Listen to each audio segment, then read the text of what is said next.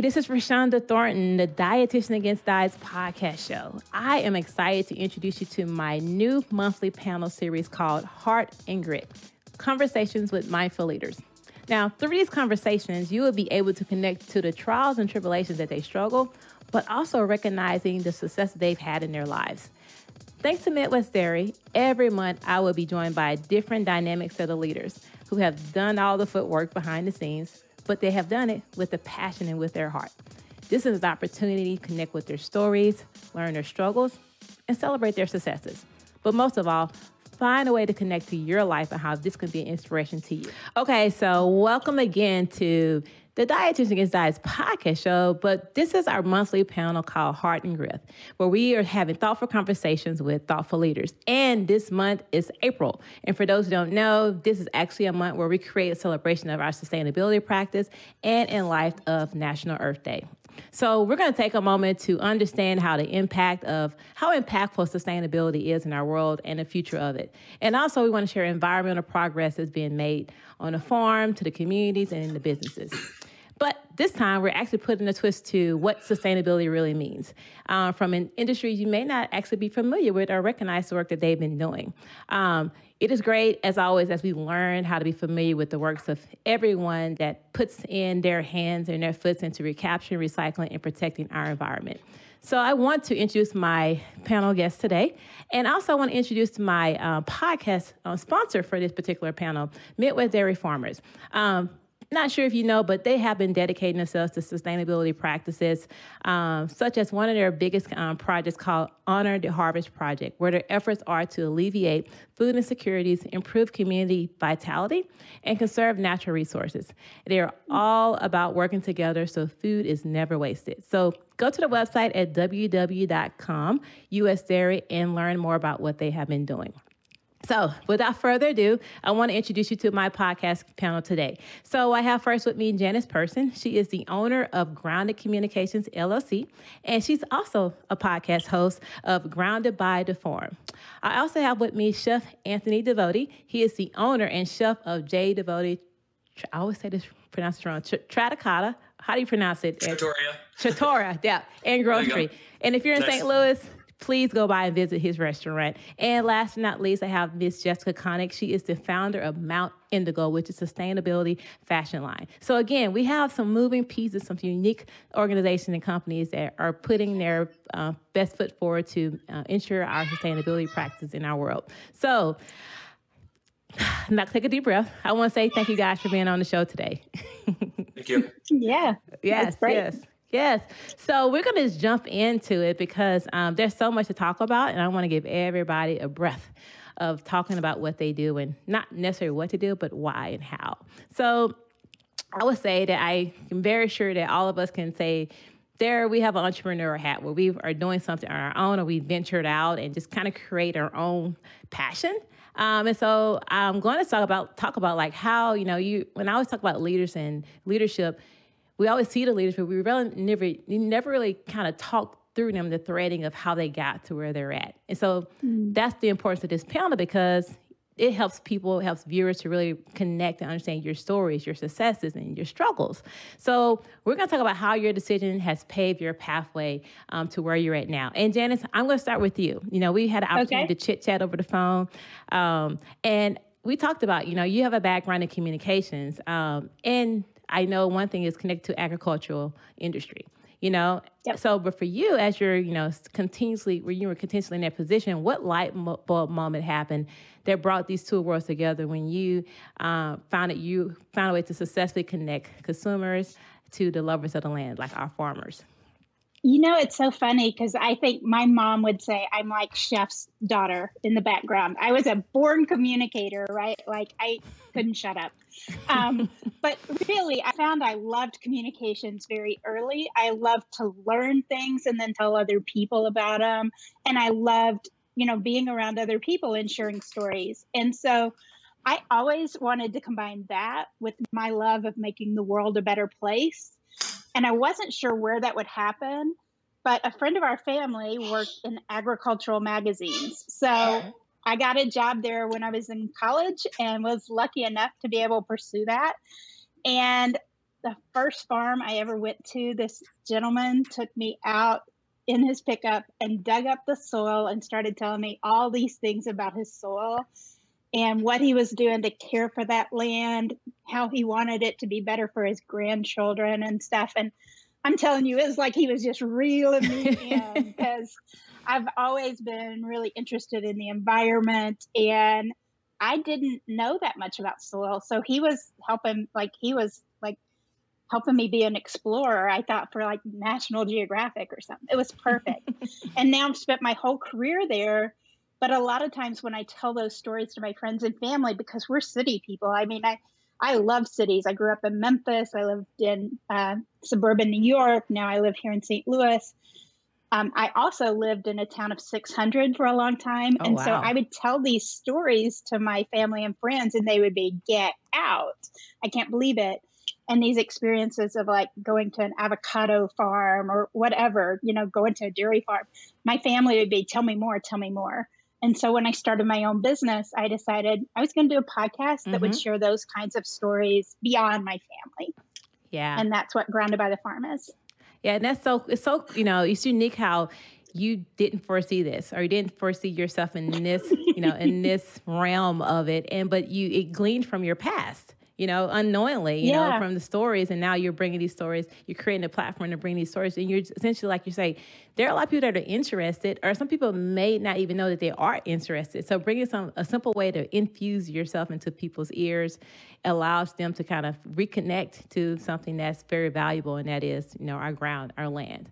So, and also gives the voice for your people you're interviewing to talk about that. So I think you're finding your way in the middle right there. So sounds like it's a good place to be. Yeah.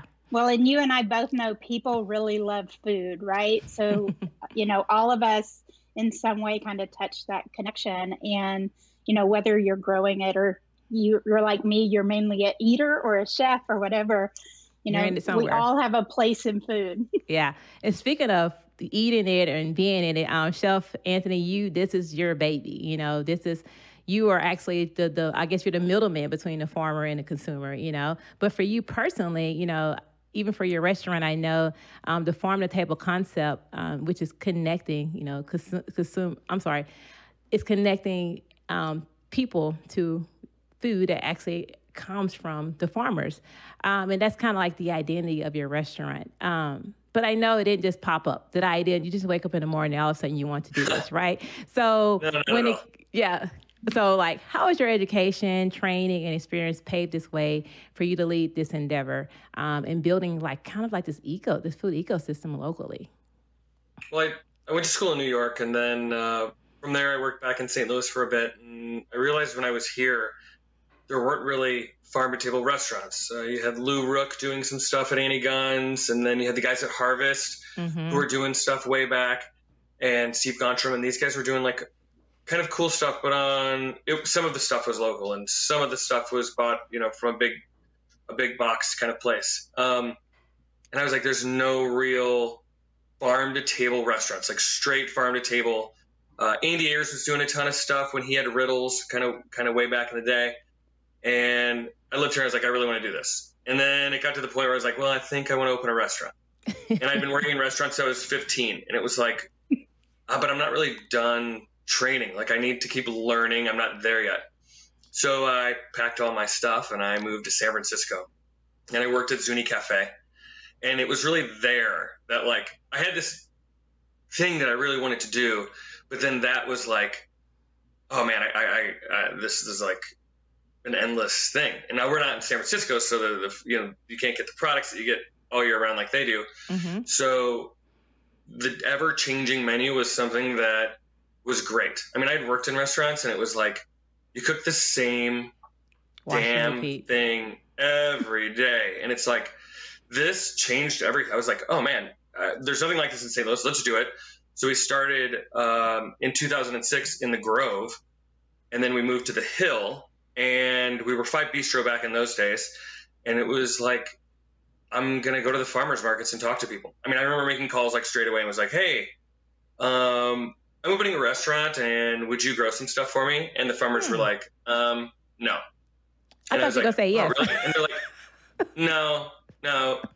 you chef people, you guys come around all the time and everybody wants to do farm to table stuff. And then you realize it costs money and then you bail on me. And I was like, we're not doing it. And so it was this, like, you had to build these relationships. So I would go to the farmer's market every weekend. And I hate going to farmer's markets now. It's like got this thing to me, but I have these people that they bring stuff to me, but you build these relationships. And like, to me, food and sustainability is that relationship. It's that relationship with the farm. It's that shovel of soil that they're showing you and running their hands through and telling you about it. They know it, they love it, and they want you to love it. And so if you have somebody, I'm a nerd, so I'm totally down. I will nerd out with farmers and farms and vegetables till the end, So I think in a nutshell, that's sort of where it all came from and how I got to where we are today. And then we changed our concept to J. Devoti Trattoria to really just kind of open the doors to a bit more people. Five was pretty ultra fine dining. We were, it was $50 to $75 a person. To walk in the door. And we wanted something, we talked about my kids for a second earlier. It's like, I wanted something where my kids could come eat and hang out, and they couldn't really do that at the other spot. It's a little too formal, white tablecloth. And now it's like, they can come and you can bring your kids and have pizza and pastas, and everything's flour from local farms, eggs from local farms. Everything that we do is still that local vegetables, local meats, small menu, focusing on doing things right and knowing where we get our food from. And I think that people are wanting that and wanting it in a more, genuine way. Because it kind of goes back when you're talking about like going to the farmers markets. Like, I assume they were like, oh yeah, let's do it. But they're like, they got burnt out because sometimes people just want it because it sounds cool. But you literally had a passion for it, and you were digging your heels in deep. Like, you're going to utilize fresh local produce to be your restaurant. So that's volumes. It's super romantic to be like, oh, well, what do you want to do this Saturday? It's like, oh, we're going to go to the farmer's market and pick out vegetables. It's like, yeah, all right, that's cool. That sounds like fun. Too many movies. Yeah, definitely. Definitely. Oh, man, that's cool. That's cool. I'm going to move it along a little bit and Jessica, bring you into the conversation. Janice was actually, and thank you, Janice, in advance. She was a lady that introduced, what you do, and thought that, you'd be a great addition. And when I learned and went to your website, I was like, wow, I didn't even think about this as sustainability, and I know like the name of your company, it has a unique name, but I know it has a purpose to it because it, unless it's just one of those names where you just, one of your relatives' names was and just kind of came together. But I always know names represent different things. So I'm curious to see your company's called Mount Indigo. And so like, what is the story behind that? And kind of tell us too about like how, like where along your career path, you saw the need and decided this would be your focal point, to create change and create awareness in the realm of sustainability. Well, it's so funny that we started the conversation talking about food because food and agriculture was kind of the start of my sustainable fashion journey also. But I've worked in the fashion industry in marketing for years now. But I also was raised by a scientist. My mom works at WashU as a scientist, and I've always been the one that's like getting made fun of for being like the hardcore recycler of all my friends. And then I was in this, quote unquote, like really frivolous career in fashion, and they never really seemed to like go together, but I love marketing and love the business of creativity and things like that. And so a few years ago I saw a documentary called The True Cost, and it's really the true cost of fashion. And it kind of goes behind the scenes of the industry and points out that it actually is one of the worst polluting industries in the whole world. And what was interesting that I kind of took from what both of the previous speakers just mentioned is the relationship that farmers have with their land and with the food that they're producing, and then even chefs and consumers with the food that they're eating. And like the more you have that relationship, the more that people care. And I think that is what I realized was missing from fashion, was that there literally is like pretty much no relationship, between like our clothes. Like I literally have no idea where this shirt was made. I have no idea what it was really made out of. Like I could look at the tag, but that doesn't really tell me much. And you realize that when you peel it all back behind the scenes, that the industry is actually like really rooted in just like horrible practices. We've pretty much outsourced like the production of most of our clothing. They're made with toxic chemicals and bad practices. The people that are making them are not treated well. And there's this whole chain of like really sad stories that create these beautiful clothes that we have, and we don't even realize that. So that's kind of what the documentary pointed out. And after I saw it, I was kind of like, oh crap. Yeah. Like, big eye a part opener. of this.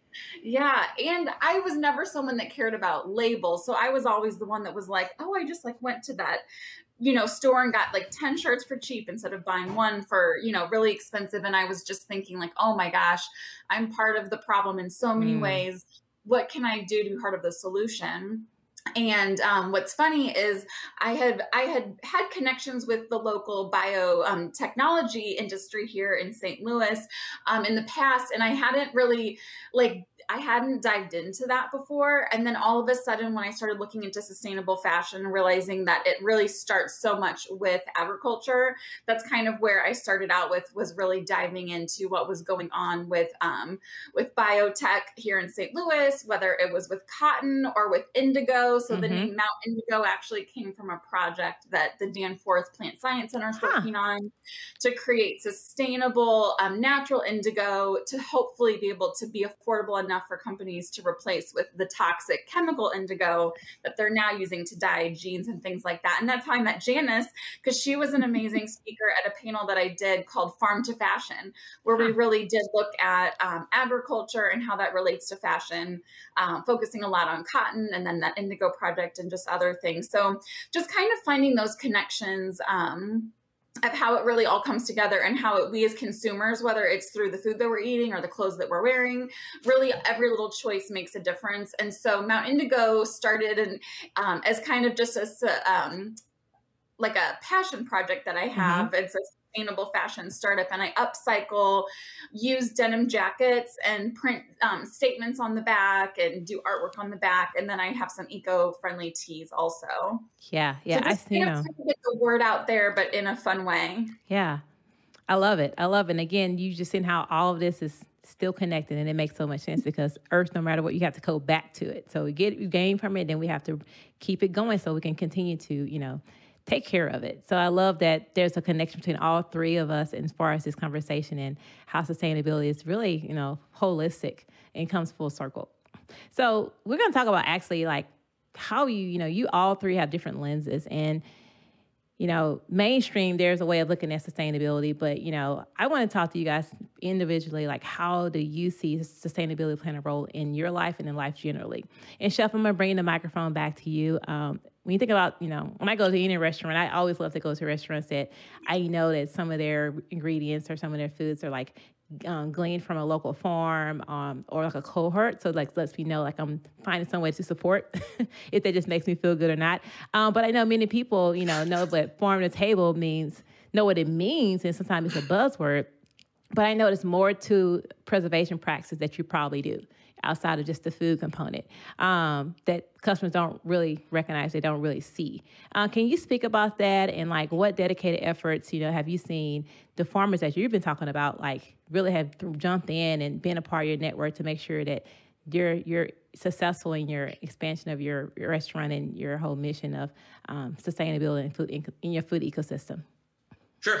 I think for us as a restaurant, we really try to focus on that farm to table thing is a big belief for us, and it always has been. And knowing the farmer, and then now you're kind of getting into things of where farm to table for a long time was kind of a buzzword, and it's became a thing where I think a lot of people were saying they were farm to table and putting farms in their restaurant, but they really weren't. And now it's getting easier because you have some of these guys. And again, I'm going to say Andy Ayers, bring him up again, and Preston Walker, who are here in St. Louis, who help distribute some of these farmers where they didn't have necessarily, it was like they go to the farmer's market, and that was like how they would get rid of, their product and how they would sell and do all that. Now you have guys that will help them distribute their product locally, where it's one stop and a bit more streamlined and getting people out. For us, we do only foods that are in season. All of our vegetables are all locally grown. So everything that we use is a local product. I say everything. We get Parmigiano Reggiano and we get, some olive oils and things like that, but that's sort of the way it works. We also have 2 different gardens that we have. Plus I have a garden at my house and loads of fruit trees. So this isn't just oh, wow, yeah, this is cool. This is it's my job. It's my hobby. It's my passion. It's what I do on the weekends. I pick berries with my kids in the yard. We pick fruit. They get kind of fussy when it's, cherry tomato day and we have to go, pick cherry tomatoes for 45 minutes in August and it's hot and you're plucking one off at a time. But yeah, it's family time. That's always what I say. But yeah, I think trying to grow our own food, knowing where our food comes from. That's, when I post something on Instagram, that's one of the things I always say is know where your food comes from. Yeah. Know who makes your food. Yeah. Know how it gets from point A to point B. It's cool to have an organic apple, but if you're eating that organic apple and the apple is grown in Oregon and it comes to St. Louis, you're sort of defeating the purpose of carbon footprints and things like that, Yeah. And it's, you're burning a lot of fossil fuels or whatever you're using to get it from point A to point B. So if you know where your food comes from, it really puts you, I feel like, in a better spot altogether. Plus, your farmer, how they treat their food, how they treat their animals. I mean, if you're a meat eater, I feel, that you should probably know how your animals are being raised and the guy that's raising them. I mean, that's a pretty big thing. It's a pretty big deal. We're nose to tail, so we use every bit. When you said, one thing I do want to say is that, I'm glad that you talked about, the organic component, but then understanding if you get organic and it's from California or from another part of the world, then we're kind of Chile. Yeah, it's we're defeating, we're breaking even or we're defeating the purpose. So really recognizing organic and local is how you organic do it. And local. I mean, and I think it was kind of touched on in the fashion industry, who's picking your vegetables? Is it some poor guy who's out there sweating his ass off and getting paid by the bushel, or is it your farmer who that money's going to go right to him? And it's not, you don't have to beat the crap out of somebody to get your green beans to your table, Yeah, that's important. And as a matter of fact, I'll throw this in there because it's one thing I went and visit, I think it was a year ago. I went and visit, I'm from the city, I'm from Houston, Texas. So there aren't really farms around me, but being in the Midwest, I've been able to go to some dairy farms. And one thing that stood out to me is the farming practices. I'm literally seeing cows and seeing how they're doing things and all the things they're doing to continue to sustain from animal care all the way down to their soils and recycling the water.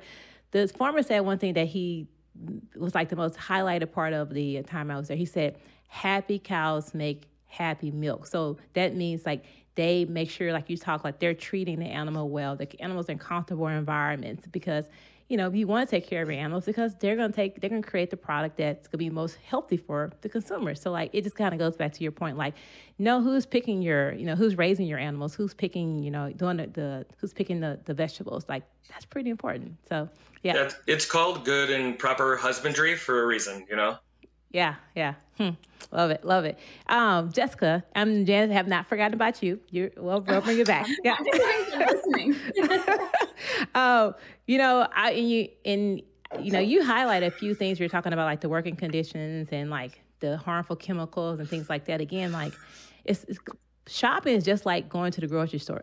You're just getting, because it's a cute colors, cute cut, someone on social media or a movie has a cute outfit, so you're just following, there's not a connection to what you're putting on your body. So if there's not a connection, you don't hold a value, right? Totally. So when we're looking at your lenses, when fashion comes to mind, again, people don't think about that sustainability component. What are some unseen areas where clothing contributes to, like you said, polluting to our planet? And how does that affect us from an individual person all the way to a macro level? I think one of the things that really stands out to me with it is kind of like out of sight, out of mind, going back to that missing relationship that's there where we don't actually know where our clothes are coming from. And kind of like you said at the grocery store, you really don't know where a lot of that produce is coming from or its history. Even if it has like an organic label or this label or that label, you really don't know behind the scenes unless you know the farmer. So yeah, there's such a relationship between grocery shopping and shopping for your clothes. But really, you know, since we have outsourced the majority of our apparel manufacturing industry, we've really outsourced a lot of those negative effects as well. So we don't see them, you know, when we're shopping these pretty clothes on the rack or online. But really just so much of it boils down to the toxic chemicals that are used to dye and treat our clothes, to the practices that are used in the factories. And then, you know, not only the factory workers are exposed to chemicals or harsh working conditions, but that really affects their local villages as well, because that water that's leaving the factories or the pollution in the air often isn't taken care of like it should. So it's polluting the local, you know, the local town, the local city's water supply. They say that in some places where there's a lot of apparel factories, you know what the end color of the season is, because that's the color of like the local streams from all the dyes that are running off. So just there's so many effects that affect, not only the workers, but then their villages, and it, you know, it just kind of runs the gamut. But then even to us wearing the clothes, you know, there's so many things, you know, I know this affects the food industry too. There's so many issues that people have nowadays and conditions that children are being born with that weren't as big of a deal in the past. And they're like, what, you know, why is all of this? And then they're thinking, well, we're wearing all these clothes that have these toxic chemicals on them. It's like going into our skin. You know, there's all these things that they don't know. They don't really know what's causing a lot of issues, but there are a lot of things that they do know that are toxic. So they're trying their best to kind of get rid of these in the supply chain, but it's really expensive. The fashion industry is one of kind of like the most outdated industries. Things just kind of work the way they've always worked, and a lot of slow to turn. Yes. And a lot of companies don't even really know what their supply chain is because it's such a murky supply chain. So it's one of those things where it really takes, and this is finally happening now, but it takes a lot of brands, even brands that are competing against each other, to come together and to help each other to make sustainable practices cheaper. I'm sure that Janice has seen this, you know, in the cotton industry, and this happens in the food industry too, you know, where you can get a bunch of companies together to go in on sourcing a product, and, you know, then it's cheaper for everyone. So there's a lot of partnership in that. And then just having the customer more aware of the fact that, oops, this is a problem. Now we're realizing it. So now we have to fix it. And as customers, we can like really make a huge difference just by deciding, you know, where we buy from. Because a lot of companies are upfront now and bragging about what, you know, what their sustainability practices are. But then also just like buying more used clothes, making sure that you're donating your clothes when you're done with them instead of throwing them away. Like my husband always will, like, I'll find like old t-shirts and stuff in the trash, and I'm like, bring it off. It's going in the donate bin. Like, so what can wear that? Sometimes, but like we don't throw clothes away. And so yeah, and then just, you know, checking ourselves twice before we buy something, because we probably don't need it, but if we're going to buy it, let's buy it sustainably or buy it used. Wow. You know, I think that I'm going to post the link to that special that you're talking about, because I think that will kind of, seems like some of the things you're talking about, I think people can probably get some of that from just watching that alone. Yeah. And there's a lot of documentaries out there, which is so great now to tap into. Yeah. We'll have to get a list of those, because I myself want to know, but it's like the way you're describing, it's like things we haven't even thought about, like how it's affecting, you know, and I just think that's so important to at least just know, so that we can, like, again, that's how the consumers can, you know, really start turning the table on that and kind of getting those companies to be more transparent and getting them to do the research to figure out where everything's coming from. So yeah, wow, that's pretty heavy.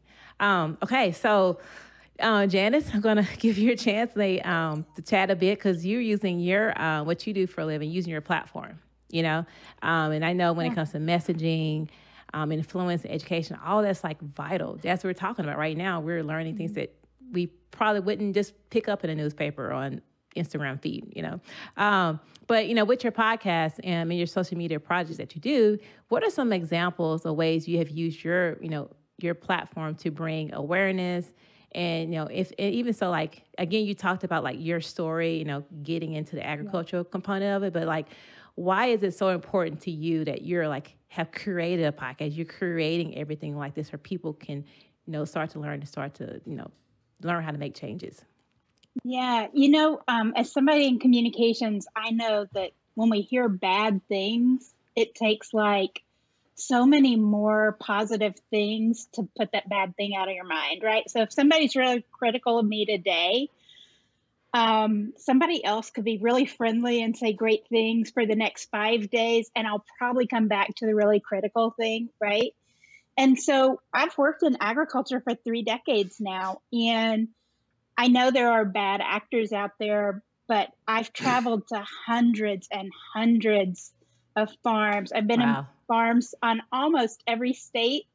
I did not do that when I was in Alaska, darn it, and I probably should have, but that was before I got quite so deep. But in Hawaii, I did. That was really good to go to. But I think, getting those stories from farmers. So I know farmers from like Tony Tomato, whom maybe you guys buy from here in St. Louis. He's got great hoop houses and stuff outside of town and does great vegetables here in St. Louis, all the way to like a farmer in California who grows for sriracha sauce. He grows all the hot peppers that go in sriracha sauce, right? And I think having some of those farmers be able to tell their stories is where I've felt I had a place. Like, I know those farmers, right? Not everybody's going to be like Chef Anthony, and go and meet all these farmers. Or Jessica hasn't been out on farms in cotton areas. We need to do that sometime so much. But, there are farmers now who grow for Wrangler and have the genes that carry their state all the way through. And Wrangler has made a big commitment on that through the Better Cotton Initiative. But these farmers that are doing amazing things on soil. So I'm sure the chef is really familiar. There's things called cover crops where it's like in the winter, you don't want just dirt there because the rain would wash the dirt into the streams and that would be bad.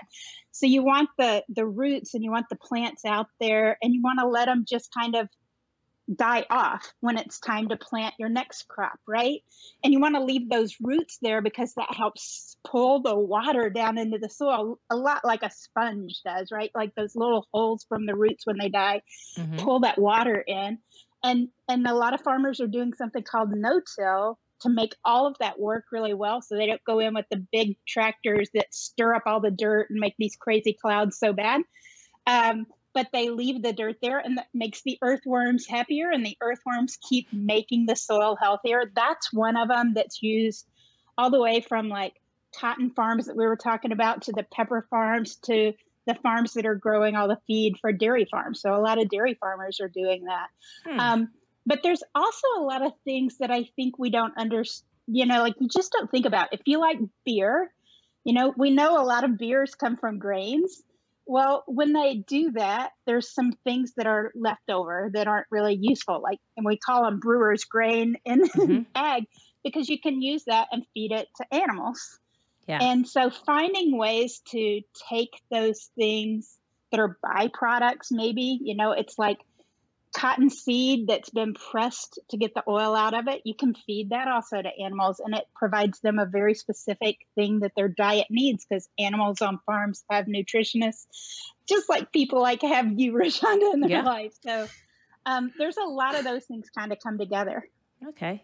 Now, and I think there you go. That's your answer. Like, it's so much enriching and valuable information out there, that stories that as consumers, we're so detached from. And not only for us to hear it as consumers, but also give those farmers and all the awesome things they're doing and very resourceful ways that they're practicing, like bring that to the table, because I'm sure there'll be fun conversations, because I'm sure they're in love with talking about it. And I bet it's a very fun dynamic conversation that you have with these different farmers. And it also puts the face to the farmer.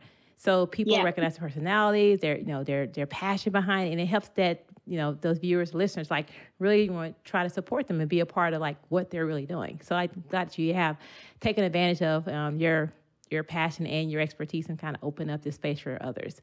As a matter of fact, we're talking about farmers. We're going to take a quick break. And we're going to show a quick video to highlight some of the sustainability practices that the dairy farmers have been doing. And I think you'd be quite surprised at what you see. For centuries, dairy farmers have been going green. In a way, they're the original environmentalists, with a commitment to further reducing their carbon footprint. For example, Laura turns manure into natural fertilizer. Brian converts methane into power for his farm and community. And Lindsay recycles water for crop irrigation.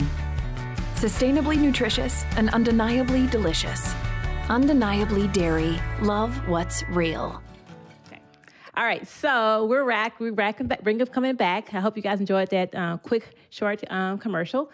We're going to now, as we're moving forward, getting kind of close to the back end of our conversations, unfortunately. I'm like, we need to make this an hour because time is just moving too fast. But I want to talk about now is like everything that everyone is saying, I'm just seeing the passion just radiating out, you know? And so behind any good work comes, and that passion comes strife. Things are not always as easy as they seem. So Jessica, you know, as a businesswoman, you know, there is a good helping and a mixture of passion mixed with challenges, and sometimes they kind of go back and forth with like a tug of war situation. Knowing your passion sits behind creating alternatives to clothes wastage. What are some of the most damaging areas that are overlooked and taken for granted in respects to not necessarily the makers, but the people? I would say, you know, that's honestly one of the saddest things that, you know, when I was digging into sustainability from an environmental standpoint, that I really realized from a social standpoint, you know, there's so many groups of people that are just really abused in the making of our clothing. And again, it's one of those things that's kind of out of sight, out of mind for us. There are people in other countries that we don't know, that we don't see, and we just think, oh, that's what that looks like in that country, you know, and that's what that looks like in that factory setting. And then when you hear their stories and you just see the conditions they're working in, it's like I almost can't even talk about it that much because it will make me emotional. Like you realize how terrible it is. And that's when that title of that documentary, The True Cost, kind of hits you, because you're like, that's the true cost of that cheap shirt that you got. That you were, you know, that someone complimented you on and you were like, oh, it was only $10, or, you know, like that's the true cost. So not only is it long-term affecting the planet, but on a short-term basis, you know, and in someone's real life, it's affecting lives. And, you know, even though people in those countries, you know, might live differently than us, so their standards of living might be just different than ours in general, they're still being treated so poorly, even for what's considered, you know, a decent standard of living in their country, when we could afford to pay a little bit more for that, or that company could afford to make a little bit less of a margin to pay those people decently, and a little bit would go such a long way, like 10 more cents here and there, whatever, would make such a difference to them. So, so I think that's one of the things that is really forgotten about, is that it's not, sustainability isn't just about the environment, but it's also just about how real people are treated. The people. Yeah. That was that you brought it home with that. Yeah. Janice, you know, in the industry of not entertainment, but just communications, you know, having to be, you know, it's all about your personality. I say it all the time. People like your personality, they like you, they trust you, and that's how things expand. But you have to be creative, and you have to like be interesting. And so like when you're doing, you decide to go into this and create your own business, like what has been like some of your biggest struggles, like professionally, personally, and like what did you do to overcome that and use your passion as what drove you out or drove you through? There is so much to do when you're the entrepreneur, right? So I used to have a full-time corporate job, and some of this was like my side hustle. But, you know, now it's like, wait, I'm paying people to do work for me. That means I have to have all the accounting done right. I have to do all the, you know, so making sure you find the expertise that you need to pay for, and making sure you develop yourself in the areas where you think you're capable of doing things, right? So I'm not capable of being a CPA. I love words and pictures, but numbers, not so much. Yeah. But I can do some of the basic stuff that keeps me from paying my accountant a lot more than I need to.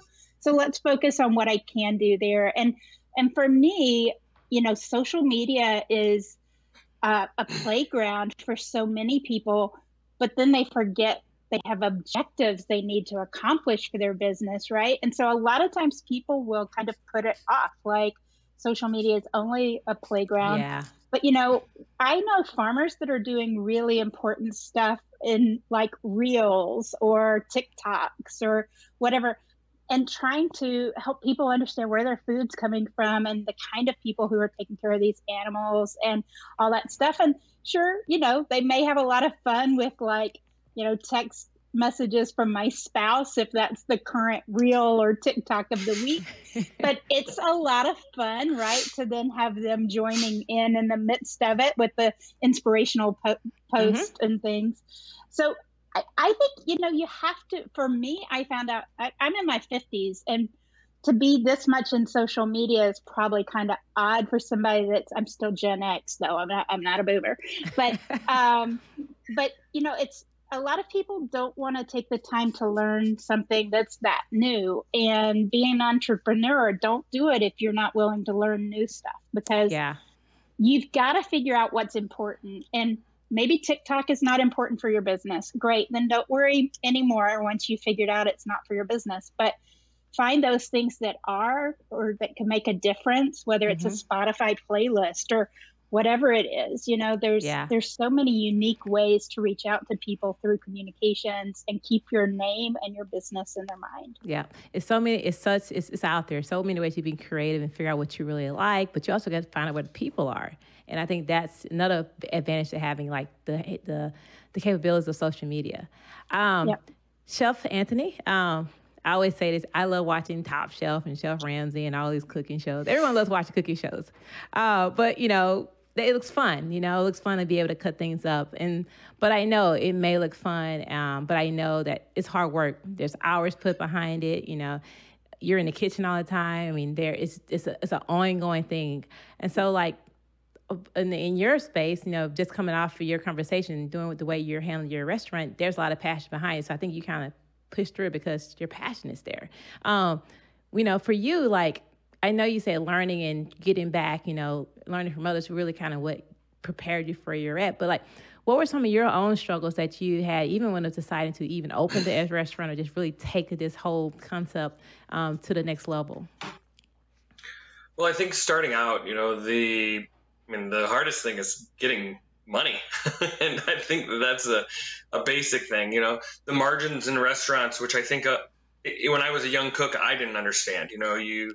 You saw, it's like, oh, well, we're doing 300 covers tonight. He's got to be making money. And it's like, that's not the way that it works at all. You got products, and most of all, you got payroll, and I remember being, cooking and just loving to cook. And I had a job at a hotel, and that made me realize, I was like, this isn't work. This is like, this is terrible. This is not fun. This is, I'm a pretty fun, loose person. And it's like, I don't think I love what I do anymore. Like, this is really crappy.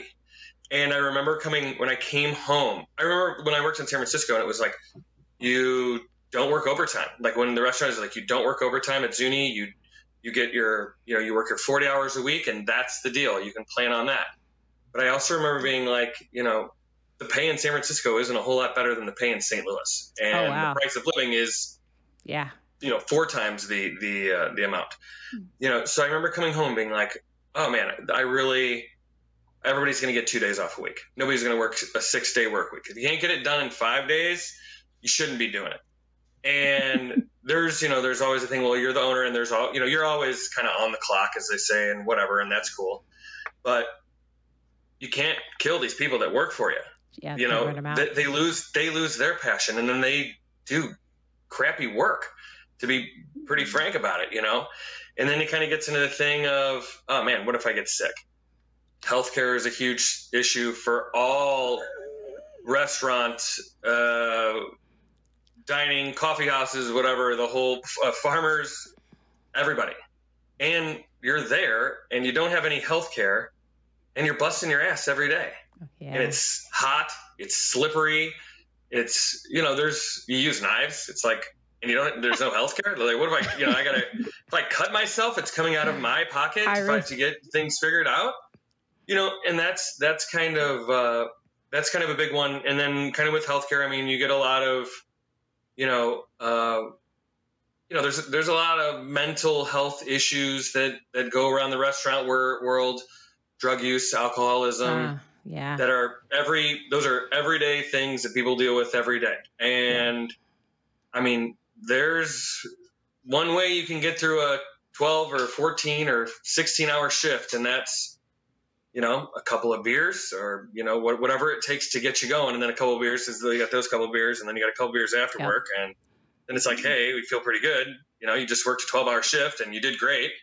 What are you guys doing later? Let's go get some beers. And then before you know it, you're, hammered, and then you got to go back to work, and you're like, oh, and it's kind of a vicious cycle that kind of keeps happening. Yeah. But yeah, it's, and the long hours and that kind of stuff, it's hard on your mental health. It's hard on your family.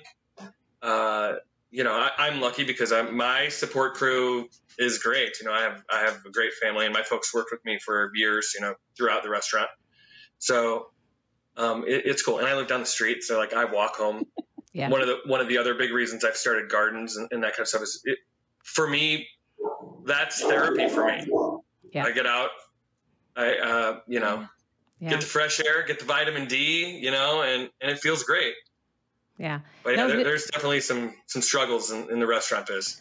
Yeah, I was going to say, I definitely know it's not the product of what we get as consumers, the good food is, I know it's a lot of hard work that goes beyond just the kitchen, but they're dealing with, people are still people, and their stresses, and especially if you're a business owner of a restaurant, you're dealing with all that on top of your own personal stresses. Yeah, and I mean, prices in the restaurant world haven't really changed in the last 20 years.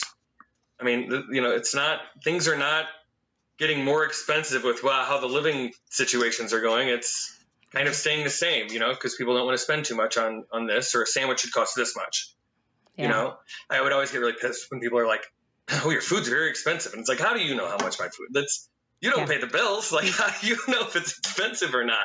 Is that there's a certain amount of work that goes into this, Mm-hmm. Yeah. Yeah. No, I love hearing all that. What's going on?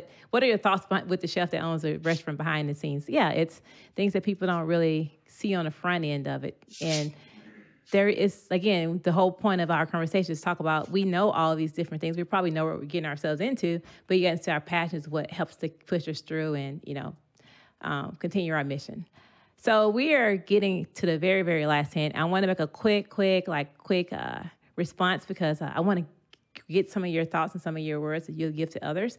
But I know we only have a few moments, so I'm going to go quickly down the list, Janice. What would be something, we talk about the people that are listening, what would be your words of encouragement to help other people start finding ways to contributing to, help anything when it comes to sustainability practice, whether it's agriculture, whether it's, supporting a local farmer? Like, what would be something quick that you would say for someone to start doing?